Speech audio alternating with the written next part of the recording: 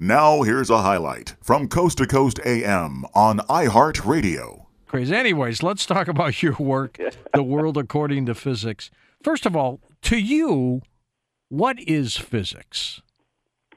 Well, it's a way of understanding reality. For me, it's the way of understanding reality. The physical universe, the world around us, the stuff, the matter, the energy, the phenomena. At the deepest level, you drill down, you get to physics. Whatever explanations you have, even, when in other sciences, biology leads to chemistry, ultimately it leads to physics. So it's the fundamental way of understanding the true nature of reality, in my view. What is it about physics that really is something you enjoy? For me, I think it's, and this is why I fell in love with it, as a teenager. I think it's, I enjoy it because I'm good at it. Not everyone is good at everything. I'm not so good at playing the piano. I'm good at it, but it's fun. It's common sense and it's puzzle solving. So where there are mysteries out there, I don't follow what someone else tells me. This is the explanation of the mystery. I realize that using mathematics, using the tools and tricks of science, I can solve those mysteries. So it's that there's a mystery there to be solved. It's a puzzle, and there are ways and means that you can use to reach an answer. I just find that absolutely fascinating. You keyed in on nuclear physics. How come? Well, that was sort of luck, really. I was in my final year of my bachelor's degree, undergraduate degree, and one of the professors that I did a research project with is a theoretical nuclear physicist. So he does carries out mathematical modeling of atomic nuclei. So nothing to do with nuclear power or nuclear weapons, just understanding the structure of the atomic nucleus. I did this project with him, and he must have been impressed. And he said, "Would you like to stay on and do a PhD with me?" And it hadn't even occurred to me to do that. I was about to get married. I've got to get a job. I've got to get a house. I've got to be grown up. And this PhD opportunity was handed to me. And as soon as it was offered, I knew I had to say yes. And my wife to be now, my wife of 30 years, I'm still paying her back to say thank you for her allowing me to do my PhD. I love it. Well, tell me a little bit about this new work, The World According to Physics. Yeah, so this is a small book. It's almost pocket-sized. It's sort of half the size, 50,000 words of other books that I've written. But it's sort of my love affair with physics. What we know and how we know what we know. So I always say, as an example, that if all our knowledge of reality of the physical universe gained from physics is an island, and beyond it are the shores of the ocean of the unknown. We don't know if that extends on for infinity or whether we'll finally know everything. But this island is expanding all the time as our knowledge grows. This book isn't an exploration of the island as a lot of other popular science books are. It's really an exploration of the shoreline. So we're walking around the shoreline, looking at the cutting edge of what we now know in physics, maybe rolling up your travel leg and wading into the water and exploring a little bit of the unknown. What is it that we still don't know, but we're on the brink of understanding, hopefully? So that's where it's at. It's a book that brings the average reader up to speed on some of the most profound issues in physics. You were born in Baghdad back in 1962, and one of your characters in your book is the Arab physicist Ibn al-Haytham. Tell me about him. Is he real?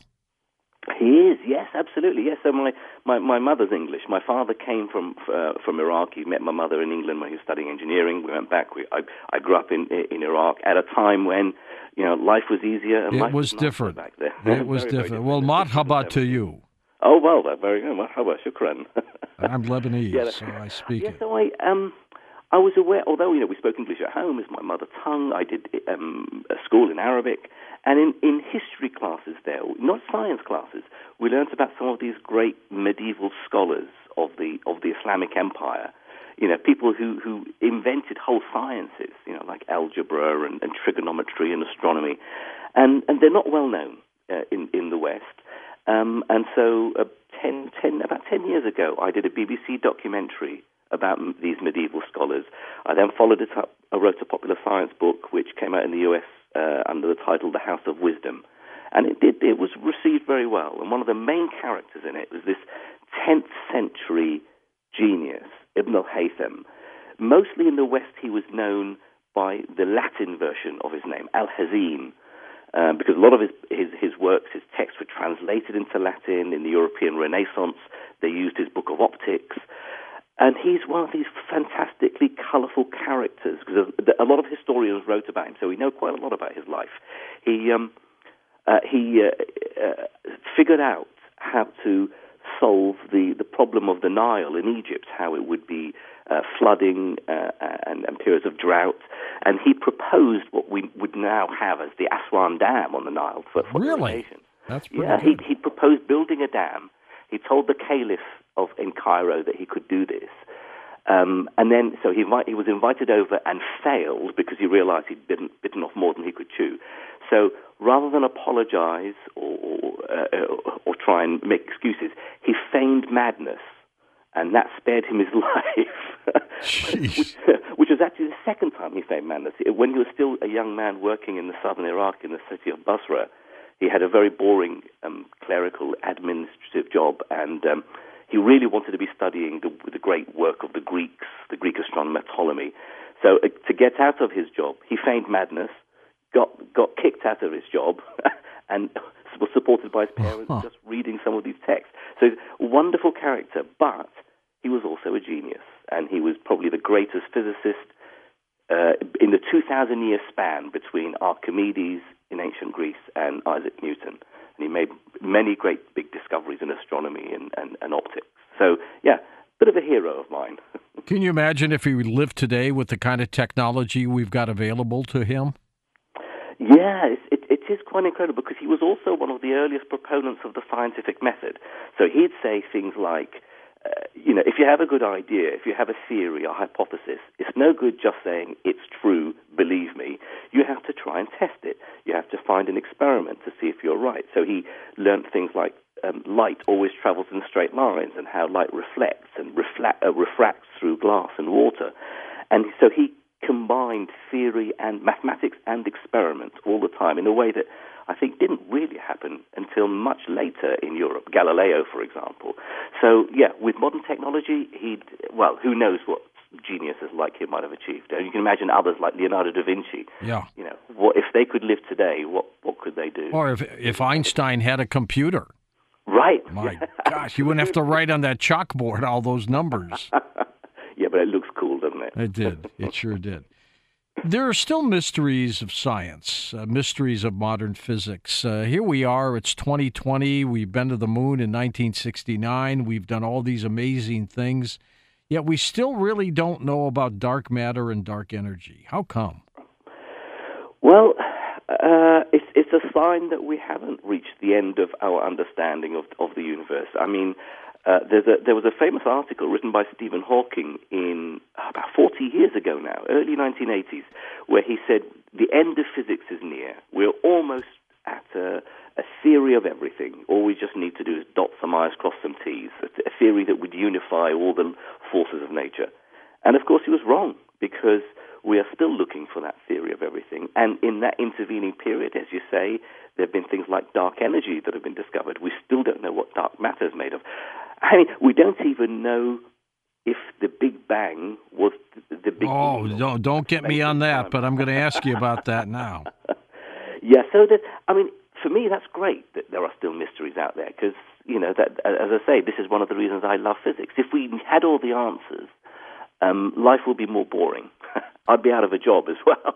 I'm trying to think about this universe, and let's take God out of the equation for a moment, because that's an easier answer. But with God out of the picture for just this moment, I'm trying to think of this universe, how it was formed from nothing. And I just can't get it, Jim. I can't get it. Yeah, it's one of those ideas that it's things like, if the universe is expanding, what is it expanding into, and all that. Exactly. What's on the other side of it, or something? There are ways. I think the problem is that people working at the cutting edge of the foundation of physics do have an understanding of these issues, albeit not complete, but we're rubbish at explaining it to people without the benefit of years of experience. One of the things I've tried to do in my book is find fresh ways of explaining some of these concepts. It's it's not something you can just say in a soundbite and then the other person says, okay, now I get it. It is subtle. The idea that there could be something from nothing. Physicists have even called it the ultimate free lunch. How can you get matter and energy and space and time from zero? I try and have a stab at explaining it in the book, but one of the ideas, for example, is that, as I say, our universe isn't the only one. That there's a multiverse out there with all the ingredients, the energy needed to create our universe. And might that multiverse have life like this one does? Well, it could do. And of course, the fundamental constants of physics may be very, very different. So other universes may be much more boring than ours as well.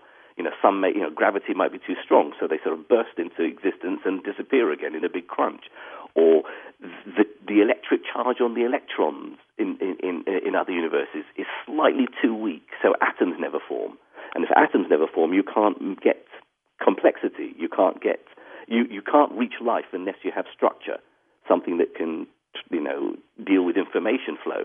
So it may be our universe really is the lottery winner. Everything was just right, and here we are talking about it. Plenty of other universes it wasn't right, and life never emerged. How do you think the Big Bang occurred? Well, there are two. And maybe there was no Big Bang.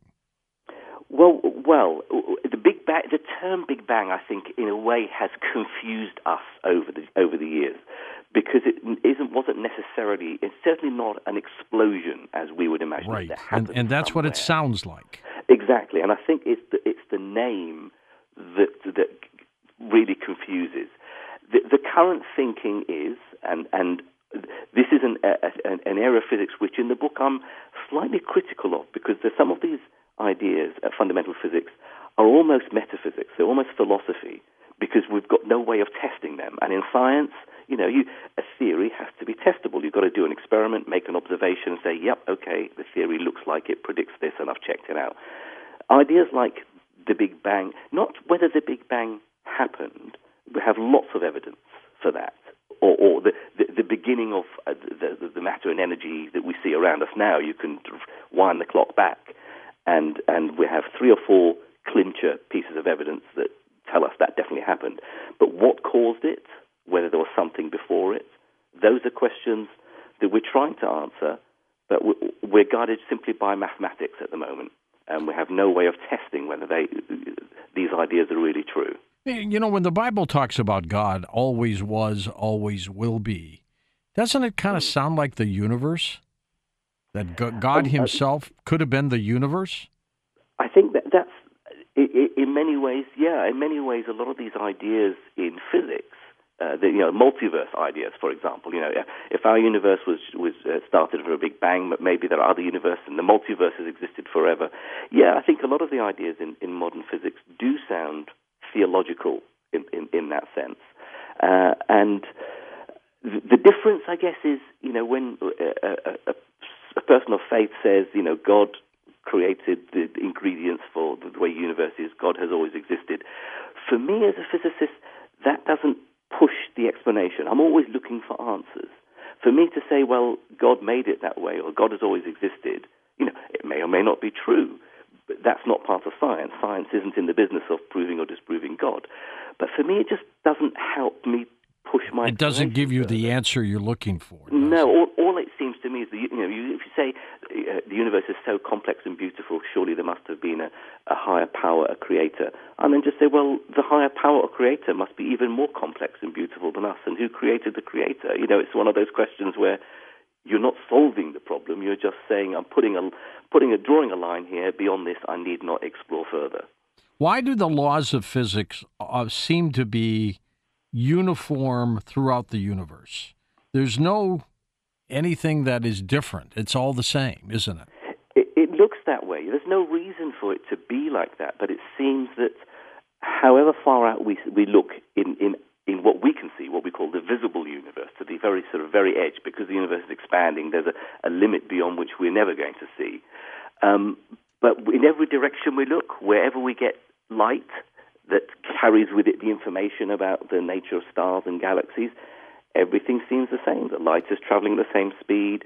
They're made of the same chemical elements, hydrogen, helium mostly. Yeah, there's no reason for everything to be, the laws of physics to be the same, but that's what we've seen so far. Of course, beyond the limits of our universe, then, all bets are open, because, of course, what can you say about what you can never observe or test? That's amazing. It is exciting, though, isn't it? I find it exciting, yes. I think, and that's why one of the reasons why I moved also into science communication. So, I spend half my time as an academic. I teach students. I have my grad students who do research. But the other half of my time, I like to write, do broadcasting, chat to you. Because I find it exciting and thrilling. I always say, if I find out something new about how the world works, why would I want to not shout it from the rooftops, tell everyone else about it? That I like to share that passion, not because I'm a great guy and I want to get people interested in physics, but because it gives me pleasure to explain to other people some of these ideas. Listen to more Coast to Coast AM every weeknight at 1 a.m. Eastern, and go to coasttocoastam.com for more.